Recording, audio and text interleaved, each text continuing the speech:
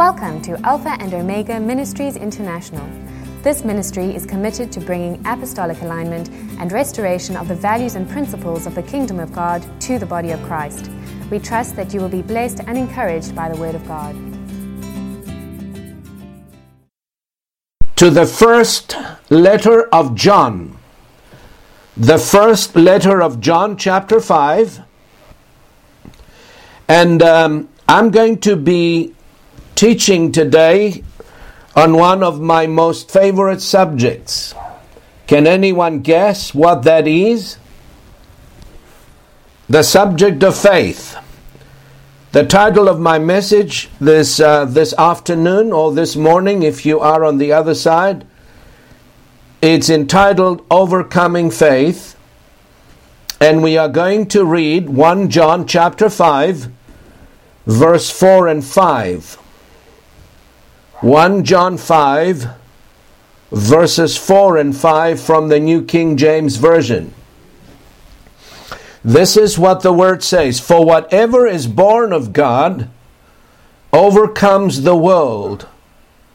And this is the victory that has overcome the world, our faith.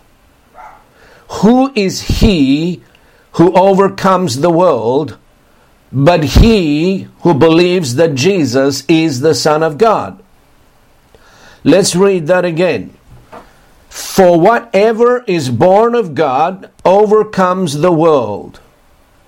When Scripture speaks about the world, they are speaking about the spirit of this world, the value system of this present world, the mannerisms, the attitudes, the temptations of this world. So whoever and whatever is born of God, Scripture says, overcomes the world, and this is the victory that has overcome the world, even our faith. Who is he who overcomes the world but he who believes that Jesus is the Son of God? So we're going to talk about the God kind of faith in this session. The faith that overcomes the world and all that the forces of darkness that can throw against the believer in Christ Jesus. Now, God the Father has given us this God kind of faith when we received Christ as our Lord and Savior. In Ephesians chapter 2, verse 8, the word says, For by grace are you saved through faith, and that not of yourselves, it is the gift of God. So we're talking about the faith of God that was given to us as a gift when we received Christ as our Savior and our Lord. Now, it's futile asking God to give you faith because you already have the faith of God. All we need to do is the wisdom how to exercise the faith that's already been given to us. It is also futile to ask God to give us more faith unless we are willing to exercise the measure of faith that's already been given to us. The more we use the faith of God, the more it grows.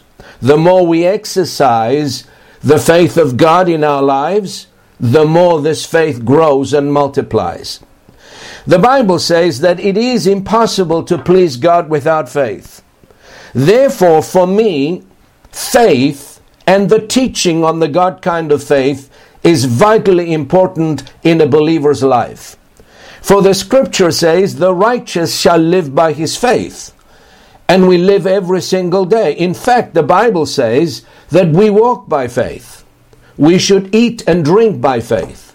We should think by faith. We should speak by faith. And whatever is not of faith, Scripture says it is sin. Anything that doesn't originate from faith, it is not acceptable to God. So, the purpose of our faith. Why did God give us His kind of faith? This is not a natural faith. It is a supernatural faith that's been deposited into our spirits. Now, the purpose of our faith is to bring us into our promised inheritance in Christ Jesus.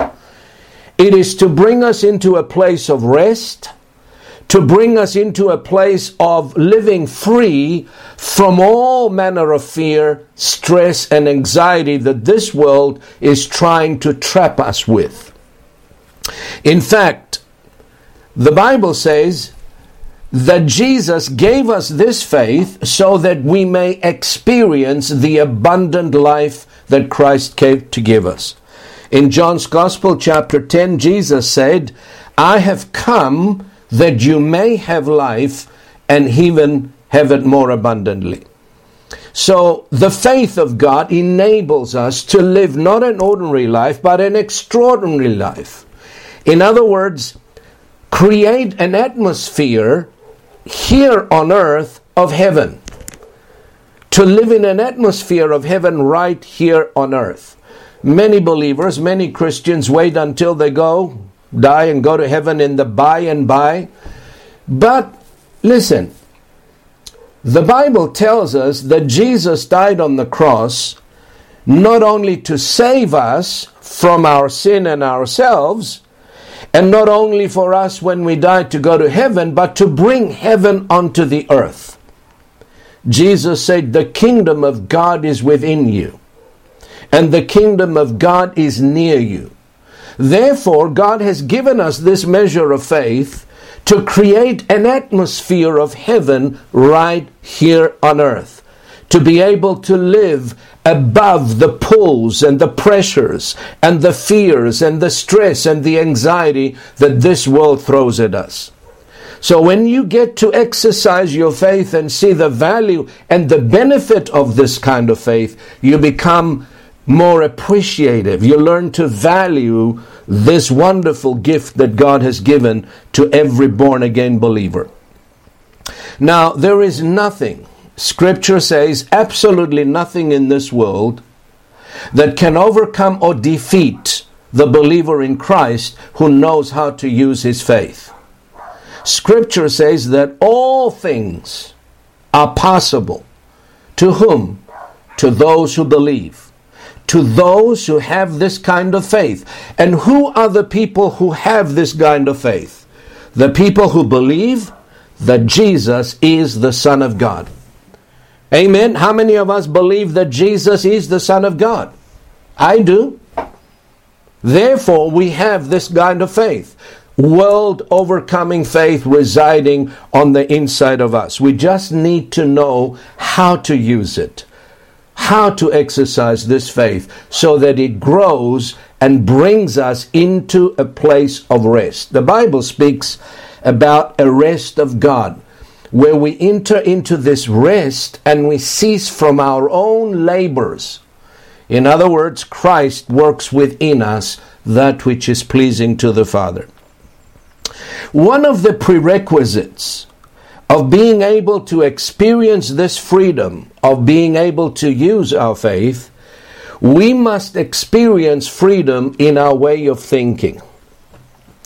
For many of us, the very things that I've just mentioned now, they are just a foreign language or an undiscovered country. You mean to tell me that I can live in this present world without having to worry, without having to stress, without having to be anxious about anything? And my answer is emphatically yes. You can overcome fear, you can overcome anxiety, you can overcome stress if you learn how to rest in God and continually abide in Christ Jesus. Now, the reason why for many of us this is an undiscovered country is because of our wrong thinking. Now, we don't believe that that is possible. Amen? And this is the result of a mind that has not been renewed with the Word of God. And let me say this. Our thoughts can limit us, restrict us, and even imprison us. Or our thoughts can deliver us and release us into a whole new world of possibilities. Proverbs 23 and verse 7. Look at and see what it says. Proverbs 23:7 says, "For as he thinks in his heart, so is he." For as you think in your heart, so are you. You are what you think, continually think. Amen? So before we learn how to exercise our faith or how to live in this world of possibilities, we're going to have to experience freedom in our way of thinking. Wrong thinking will always produce wrong believing. And let me make a statement. I have discovered that my faith will never rise above the level of my thoughts. And your faith will never rise above the level of your thinking. If you think wrong, you will believe wrong. And that is why it's important that we constantly renew our minds with the Word of God, bringing our thoughts in agreement and in submission to the Word of God, which is being the first step to exercise the God kind of faith which was given to us in our new birth. And the renewing of the mind is not an instant thing. A person can be born again in a minute. You repent, you ask the Lord to forgive you and Christ to come into your heart. And the Bible says if you believe in your heart and confess with your mouth that Jesus is Lord and believe in your heart that He raised Him from the dead, you will be saved. Well, the new birth takes place instantaneously. You can be born again in a minute. But the renewing of the mind is a process that often takes years to complete the renewing of our mind. Thinking right, receiving the right thoughts, dwelling on the right way of thinking. So it's a process. It's an ongoing exercise of constantly renewing our minds. The Bible calls this putting off the old man and putting on the new man. How do we put off the old man and put on the new man? The Bible tells us there's only one way to do it: by the renewing of our mind. Turn with me to Colossians chapter 3 and verse 10 and see it from the Scriptures. Colossians 3 verse 10. The Scripture says, "And have put on the new man, which is renewed in knowledge according to the image of Him who created him." Now, you shed off the old man with his thoughts and his deeds by putting away the old way of thinking, and you put on the new man in Christ, which is renewed in his way of thinking. Amen? That's how you put off the old man. And that's how you put on the new man. There has to come a transformation of the way we think. Now, the Bible instructs us in 2 Corinthians chapter 10 verse 5. Turn there with me. 2 Corinthians chapter 10 and verse 5. The Bible instructs us there to bring every thought into captivity and make it obedient to Christ. We cannot allow our minds to think any way they want to think. And that's where most of us have a problem. We're going to have to learn to discipline the way we think. Amen? Raise your hand if you're hearing me. We're going to have to discipline the way we think. 2 Corinthians chapter 10, look at it. Look what it says in verse 5. We cast down arguments. Another translation says, we cast down thoughts or imaginations. What is an imagination? Is a way of thinking. And every high thing that exalts itself above or against the knowledge of God, and we bring every thought into captivity to the obedience of Christ. Notice that we are the ones who do that, not God. Amen. God is not going to do that for you, and He's not going to do that for me. He says, you do it. I've given you the authority to cast down, to reject, to pull down every thought, every imagination that exalts itself above the knowledge of God. And you, it says, must bring every thought into obedience to Christ. Capture every thought and bring it into obedience. Make it obey Christ. That, it takes work. That, it takes discernment. You're responsible for what you think. I'm responsible for what I think. And our thoughts do matter. I want you to know that, because some people think it doesn't matter what I think as long as I don't express it.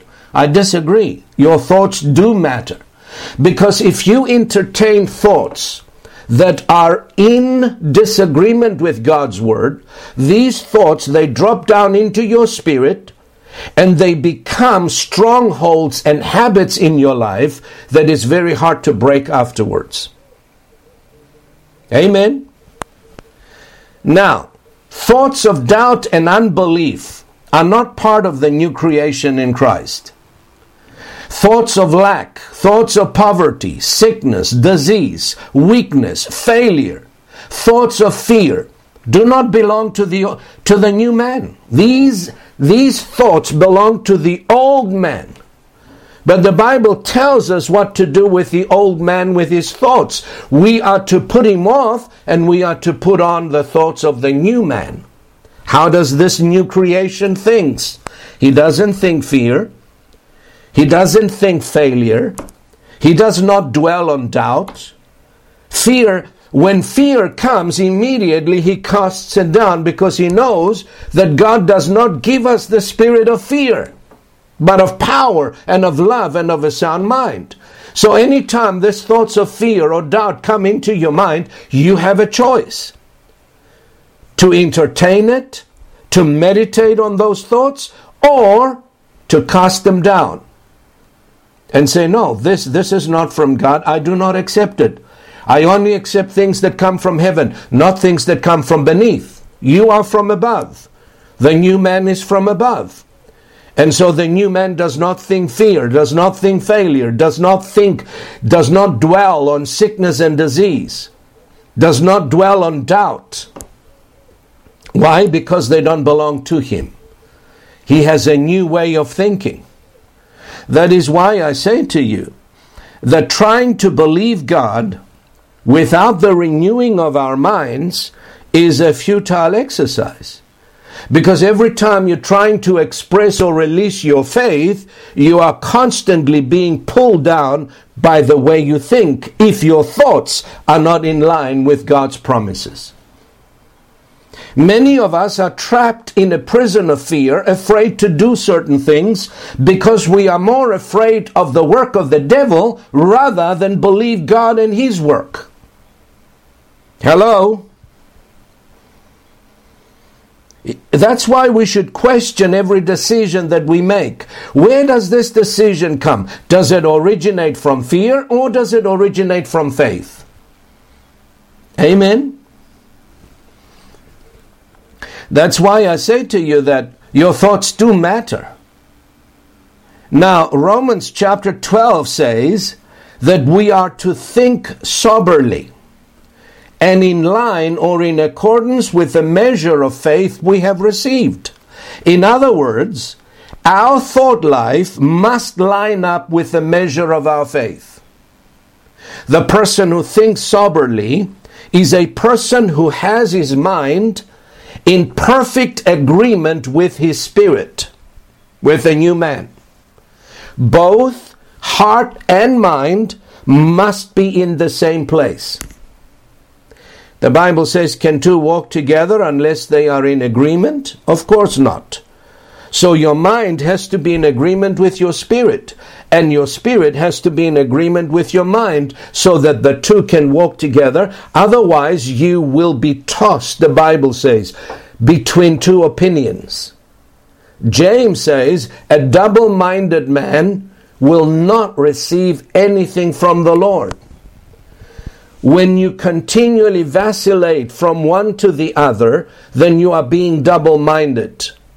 That means your mind, your head and your heart are not in agreement. Therefore, you're going to have to bring your mind in agreement with your heart, so that both dwell in the same place. They are in perfect harmony and in agreement with the Word of God. Otherwise, our faith won't work, and I believe this is one of the major reasons why many believers' faith is not working. They're not experiencing the blessing or the fruit of their faith because their mind has not been renewed. So both spirit and mind must live in agreement. And mind, let me say this, and you need to examine your thought life and your way of thinking. A mind that is dominated by fear is a mind that is dominated by the devil. A mind that is dominated by unbelief and doubt is a mind that is dominated by the devil. But a mind that is dominated by the peace of God, by the love of God and the joy of the Lord, is a mind that is dominated by the Holy Spirit. Raise your hand if you agree with me. Hallelujah. Now, let's go on here. This is so important. This is where the majority of believers live every single day. And if we're going to get out of this, we're going to have to renew our minds, or our minds will keep pulling us back all the time, keep pulling us back. Our spirit wants to go on with God. Our spirit wants to climb the heights of His presence. But if our minds are not renewed, they're going to keep us back. They're going to pull us back. They're going to trip us every time. That's why we're going to have to agree with God's Word and renew the way of thinking, receiving a new mindset. I have a slow connection, it says here, and I pray that you can still hear me. So please bear with me. I don't know, sometimes. Peter, can you hear me? Peter?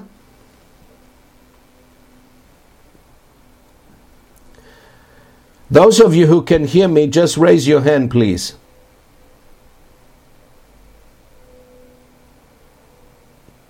Okay, because I'm experiencing some slow connection on this side. Let me say this, and I'm going to say it again. I said it before. If we entertain thoughts that are contrary to the Word of God, in time, they begin to seep down into our spirits, deep down into our hearts. And these things, when they filter down into our hearts, they become strongholds and habits of speech, habits of behavior, which are very hard to break.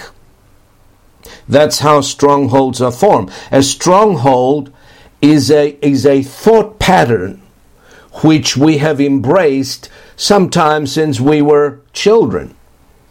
We've been taught that way perhaps by our parents, by our school teachers, or by some religious tradition. And it's become a way of thinking. And that becomes a stronghold that sometimes it's very difficult to break unless the Spirit of God intervenes and sets us free from the stronghold of those thoughts. Make no mistake, thoughts are very powerful. And what we think does matter.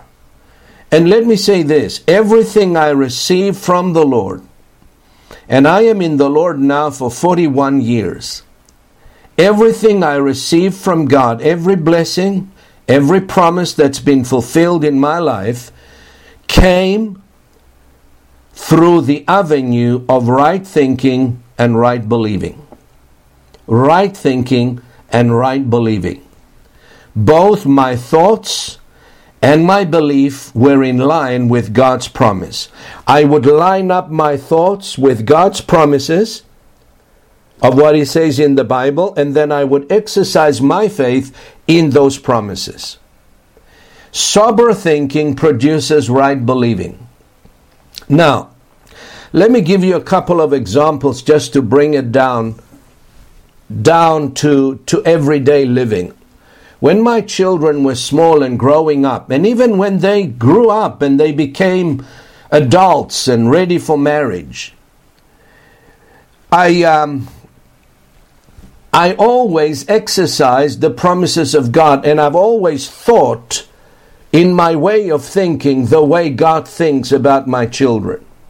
I would line up my thoughts concerning God's promise for them when they were small and when they grew up. In fact, let me tell you this, when they were ready for marriage, even long before that, I married every single one of them by faith to the most suited and wonderful partners. I never feared that they're going to find the wrong person or I never entertained thoughts of destruction or thoughts of failure concerning them.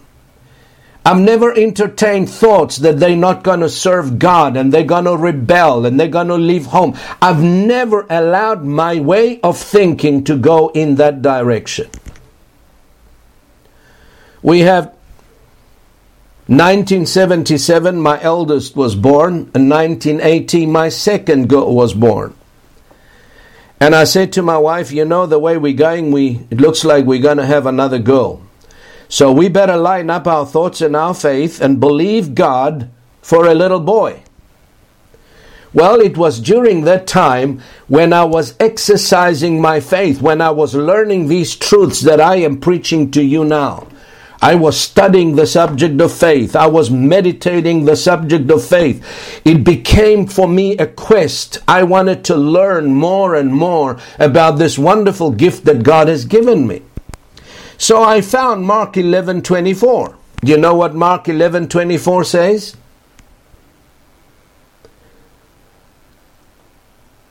Jesus is speaking and he says, whatever you desire when you pray, believe that you receive them and you shall have them. Whatever you desire when you pray, believe. Now, many people pray, but few believe. In fact, some people think that the more people you get to pray, and the many people you get together to pray for something, you're going to have an answered prayer. But that's not what the Bible says. God hears believing prayer, not every prayer. Therefore I say to you, Jesus said, whatever you desire when you pray, believe. Believe what? Believe that you receive them and then you shall have them. Now most people want to have them, then believe. Now what's the use of that? Why should I believe for something I have? I don't need faith. Faith only comes into play when I'm believing for something I'm not seeing. Are you with me? So we came into agreement with my wife, and both of us believed and agreed on Mark 11:24. Whatever you desire when you pray, believe. We believed and asked God for a boy. Sure enough, Stephen came along. That was a product and an answer to our prayer of faith in accordance to Mark 11:24. Hello? Are you out there? You know, sometimes I test this out and I ask people, what do you want God to do for you? You know, most people answer me this way, well, whatever God wants, I want. But that's not what I ask you. Jesus is asking every one of us, what do you want me to do for you? You need to come up with something. You can't say to the whatever you want, Lord, I want. But the Lord is asking you, what do you want? What do you desire? And we should pray our desires, not our fears. Many people are praying their fears. Pray your desires and believe God when you pray, you receive what you asked for.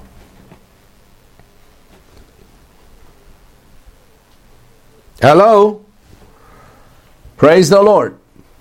Now, in all the years of growing up, the kids or my children, I would never entertain thoughts of evil about them. Thoughts of fear, thoughts of sickness, thoughts of death, thoughts of accidents, thoughts of destruction. The moment they came into my mind, I would spit them out and replace them with the thoughts of God. Because the Bible tells us every thought must be brought into captivity to the obedience of Christ. Every thought that exalts itself against the Word of God must be pulled down. And that's something that we do. That's not something that God will do for you. You have to choose what you think. Amen? You heard people say, well, you are what you eat. Truly, this is true in the physical. But in the spirit is also true, and in your emotional, you are what you think. And if you continually thinking you are a failure, then that's who you are, but that's not who God says you are. Amen? The Bible says you are a world overcomer. The Bible says you are strong in the Lord and in the power of His might. Amen. The Bible says you are a child of God, born of His Spirit. You have the life and the nature of God in your spirit. That's who you are. But you're going to have to choose to believe and to think that way. Many people can't receive the blessing of God because deep down in their heart, they harbor thoughts of unworthiness. I'm just so unworthy. They harbor thoughts of guilt, thoughts of shame, instead of allowing the thoughts of God, the thoughts of forgiveness, the thoughts of redemption to fill their minds and hearts. They dwell on the wrong thinking.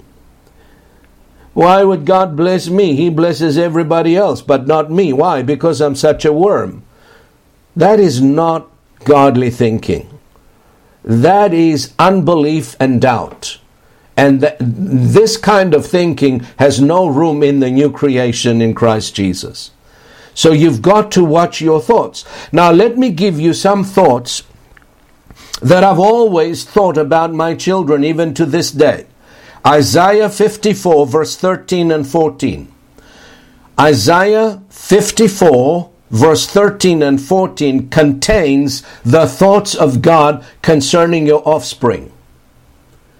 And this is what it says. God is speaking, and He says, all your children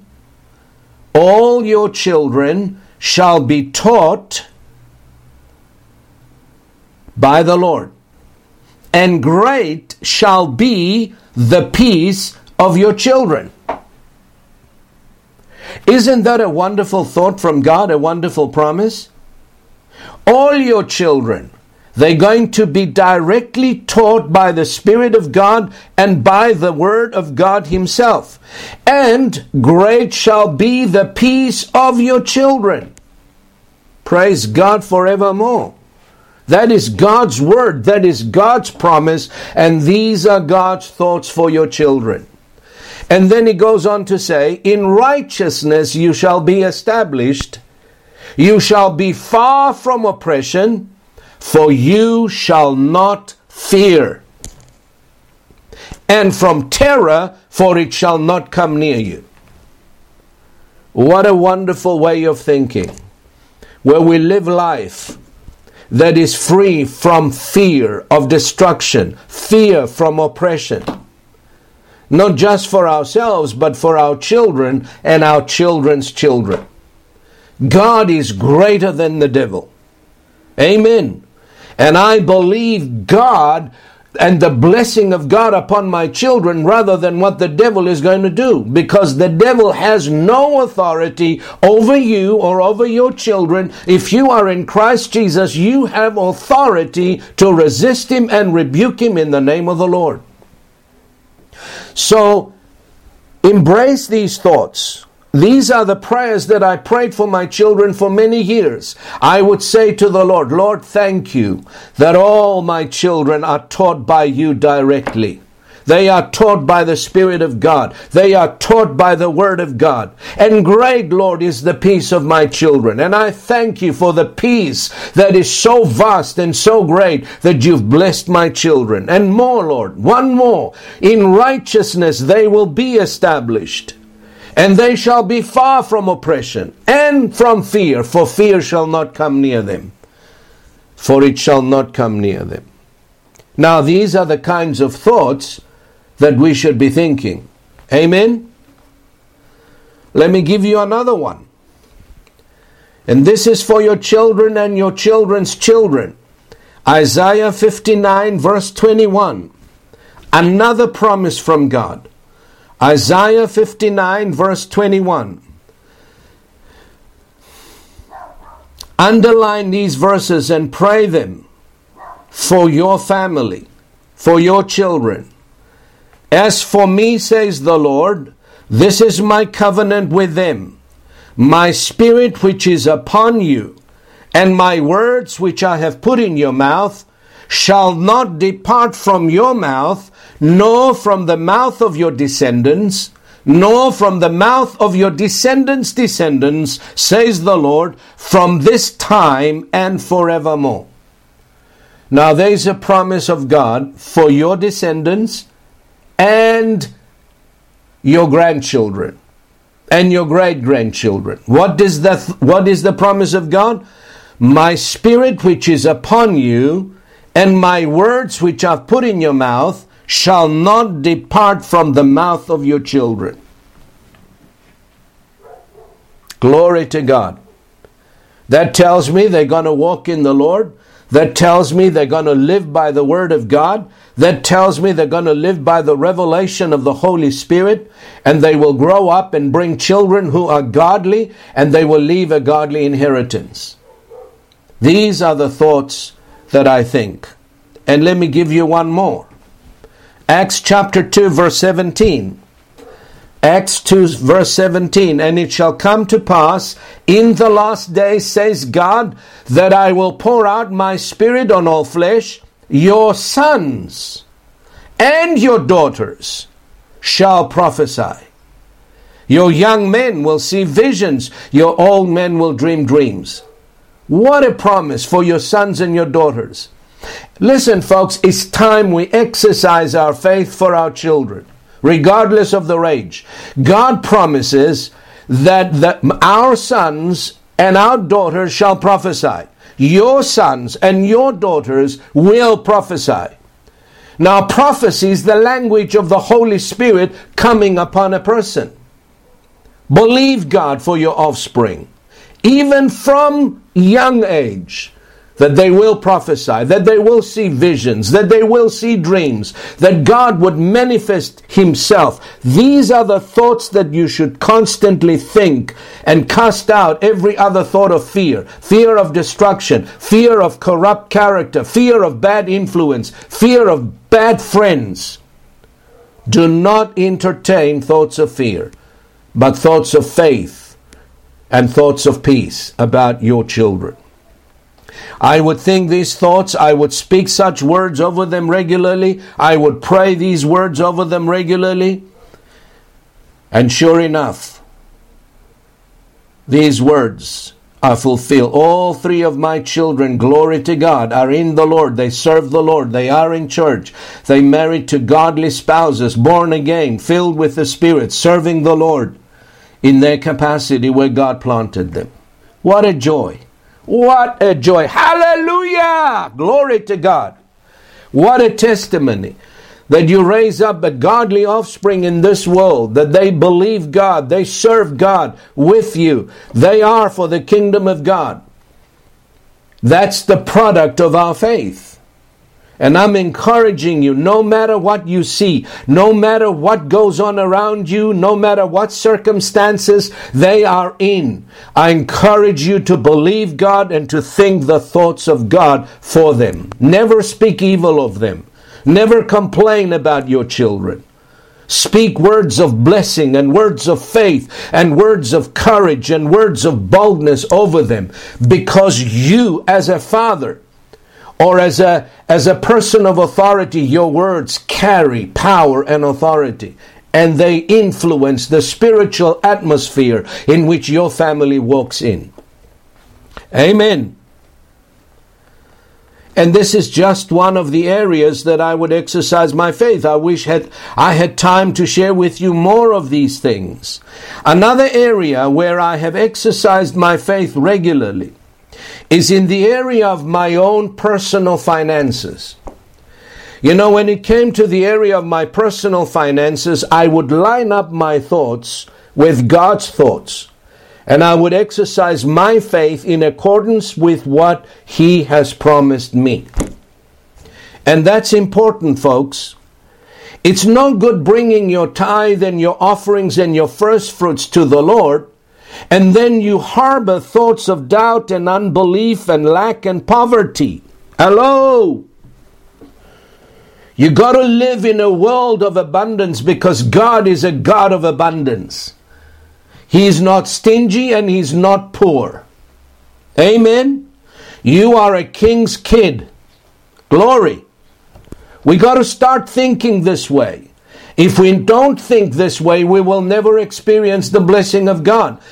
Listen, folks, poverty is not in our pocket, it's in our minds.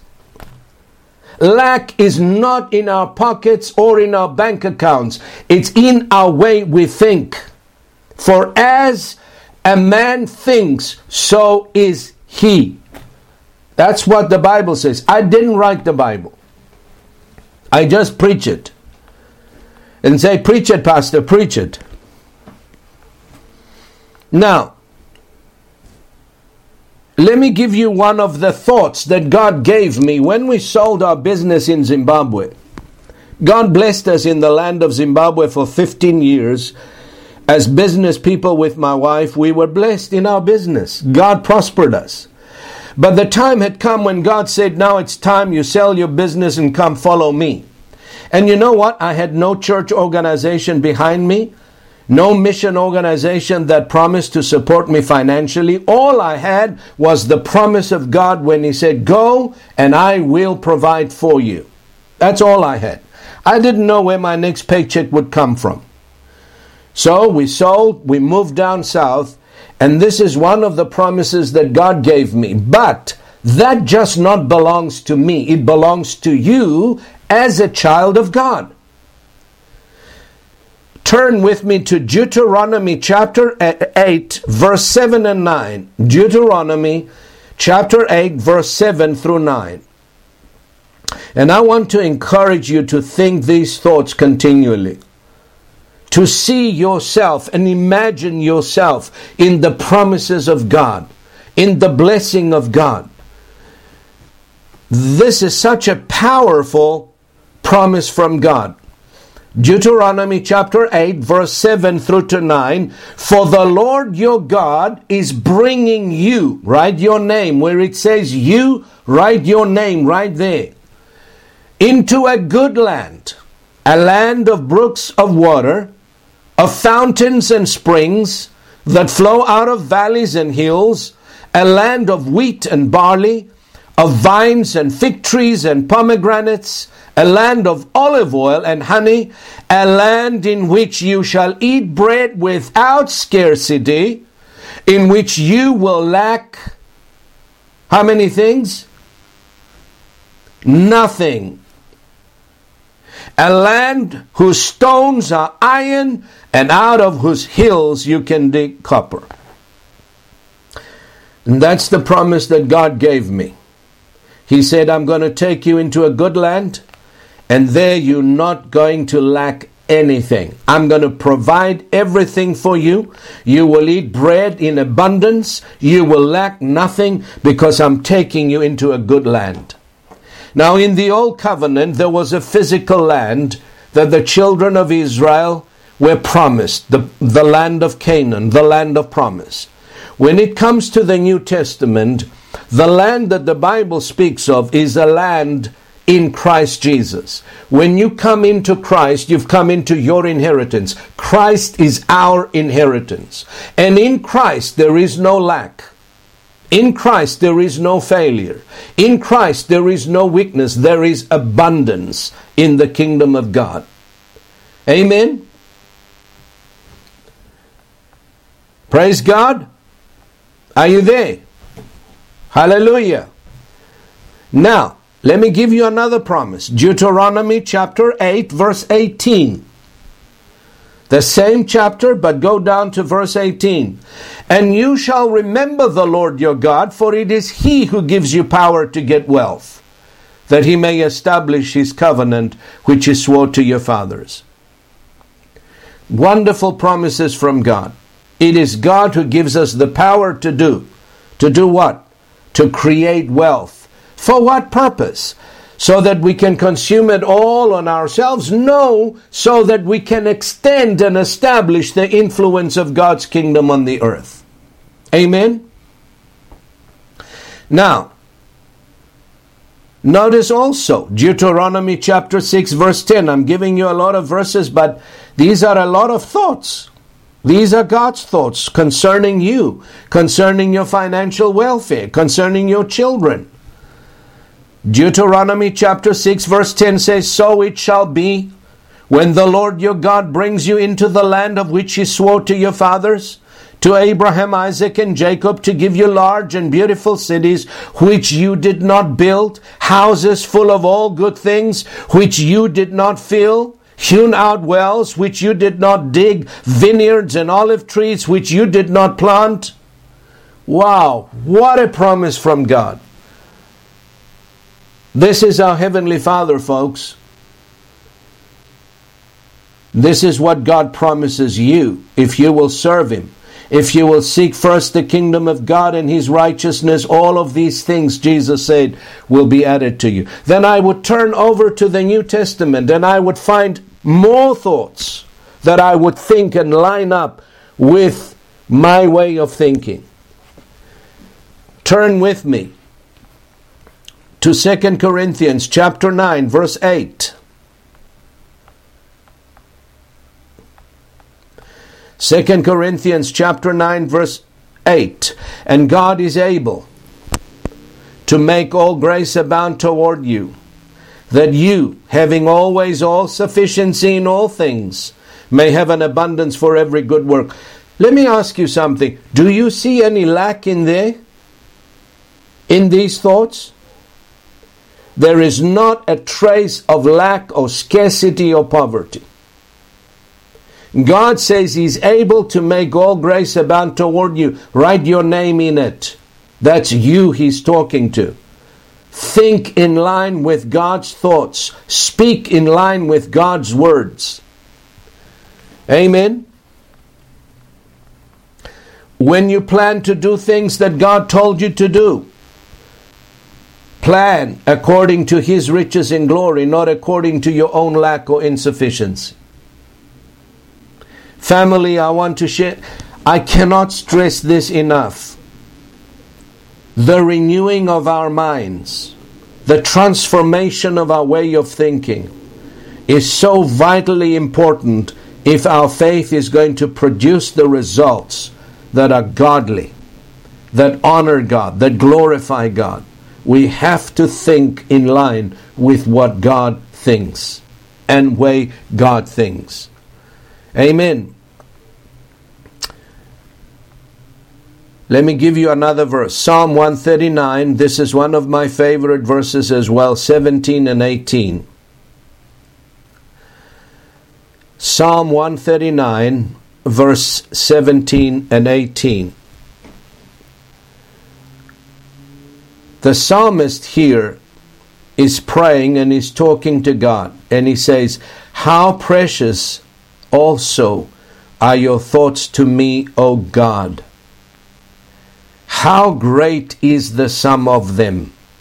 If I should count them, they would be more in number than the sand. Wow.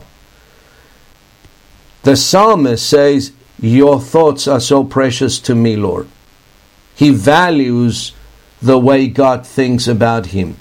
He says there's so many of them, so many wonderful thoughts. I cannot even count them. Amen. Does that encourage you today? When God's thoughts toward you are thoughts of peace and blessing, thoughts of strength, thoughts of victory in every sphere of life. Jeremiah 29:11 says, "For I know the thoughts that I think toward you, says the Lord. They are thoughts of peace and not of evil, to give you a future and a hope." You know what these thoughts do to our fears? It's like dynamite. You put dynamite beneath your fears and they're blown away. How can we fear amidst all of these promises and amidst all of these thoughts that God thinks towards us? Therefore, we need to choose to think thoughts that are in line with the Word of God and exercise our faith in line with what He says and not what the world thinks. Now, as I said, I am convinced that our wrong thinking places such limitations not only on our faith, but also it limits God's ability to bring about His perfect will in our lives. Amen? So we need to be thinking the way God thinks. And so we come to the table of the Lord this morning, and we're going to participate and partake of the bread and the wine. And Jesus said, whenever you do this, you do it in remembrance of me. In other words, He is saying, as often as you eat this bread and drink this cup, you remember me. What do we remember? We remember the price that Jesus paid for our redemption. Amen? Not only do we remember the price that it was paid, but also we remember that the price that was paid has delivered us from the power of the curse and brought us into the blessing of the Lord. You with me? We have been redeemed from the curse and have been brought into the blessing. So our thoughts as we come to the table of the Lord, we should come full of faith, believing and thinking in line with what God has done and according to the price He paid for us. So our way of thinking should be one of, I am blessed. I've been redeemed from the curse. According to Galatians 3:13 and 14, Christ has redeemed me from the curse of the law. I am redeemed from poverty. I am redeemed from spiritual death. I am redeemed from sickness and disease. I am redeemed from fear and doubt. And I have been brought into the kingdom of God. And I am blessed in the city. I'm blessed in the field. I'm blessed going out. I'm blessed coming in. I'm blessed in the work of my hands. Now these are the thoughts that should fill our mind and our hearts, not just when we come to the table of the Lord, but every single day. You may wake up in the morning and you don't feel like you're blessed. But listen, your feelings have nothing to do with the fact. You must learn to differentiate between truth and feelings. You may wake up in a situation that the circumstances are so overwhelming. Does that mean that the Word of God is nullified? Never. Circumstances has nothing to do with facts. The Bible says that the things which are seen are temporary, but the things which are not seen are eternal. In other words, what you can see and feel is subject to change. What you cannot see is unchangeable. Spiritual truths are higher than natural truths. And this is where most believers stumble. They said, I will believe it when I see it. Well, what's the use? Anybody can do that. Even the sinner can do that. But Jesus said, blessed are those who have not seen, who have not felt, and yet have believed. So we take the bread and we take the wine and we come to the table of the Lord full of faith. What do we believe? We believe that we are redeemed. From what? From the curse. Into what? Into the blessing. So I'm blessed. I'm not unworthy. I was unworthy. But the blood of Jesus made me worthy. Hallelujah. Amen. There's such a song in my spirit. I want to shout and shout on top of my voice for the wonderful goodness and the mercy of the Lord. And as I said, for many believers so often, they have these inner thoughts of unworthiness, of guilt and shame, and that prevents them from receiving God's best for them. And these thoughts, these pictures need to be torn down violently with the Word of God. And out of your mouth must come the truth of the Word and nothing less than the truth. Don't speak evil. Do not fear. Don't speak your fears. Reject them. Resist them in the name of Jesus. So Lord, as we come to the table this morning, this afternoon, we come with a grateful heart, with a heart that is filled with faith. And we say, thank you that you have redeemed us. We are the redeemed of the Lord, and we say so. We proclaim it, Lord, from the housetops. We are blessed going out, and we are blessed coming in. We are blessed in the city and blessed in the field. And the blessing of the Lord is mightily at work in all of our lives, in our children, in our grandchildren, in our finances, in our daily life, in our business. Thank you that the blessing is at work, all because of what Jesus has done on the cross of Calvary. And we give you thanks and praise today in Jesus' name. So let's partake it together in faith and bless the Lord.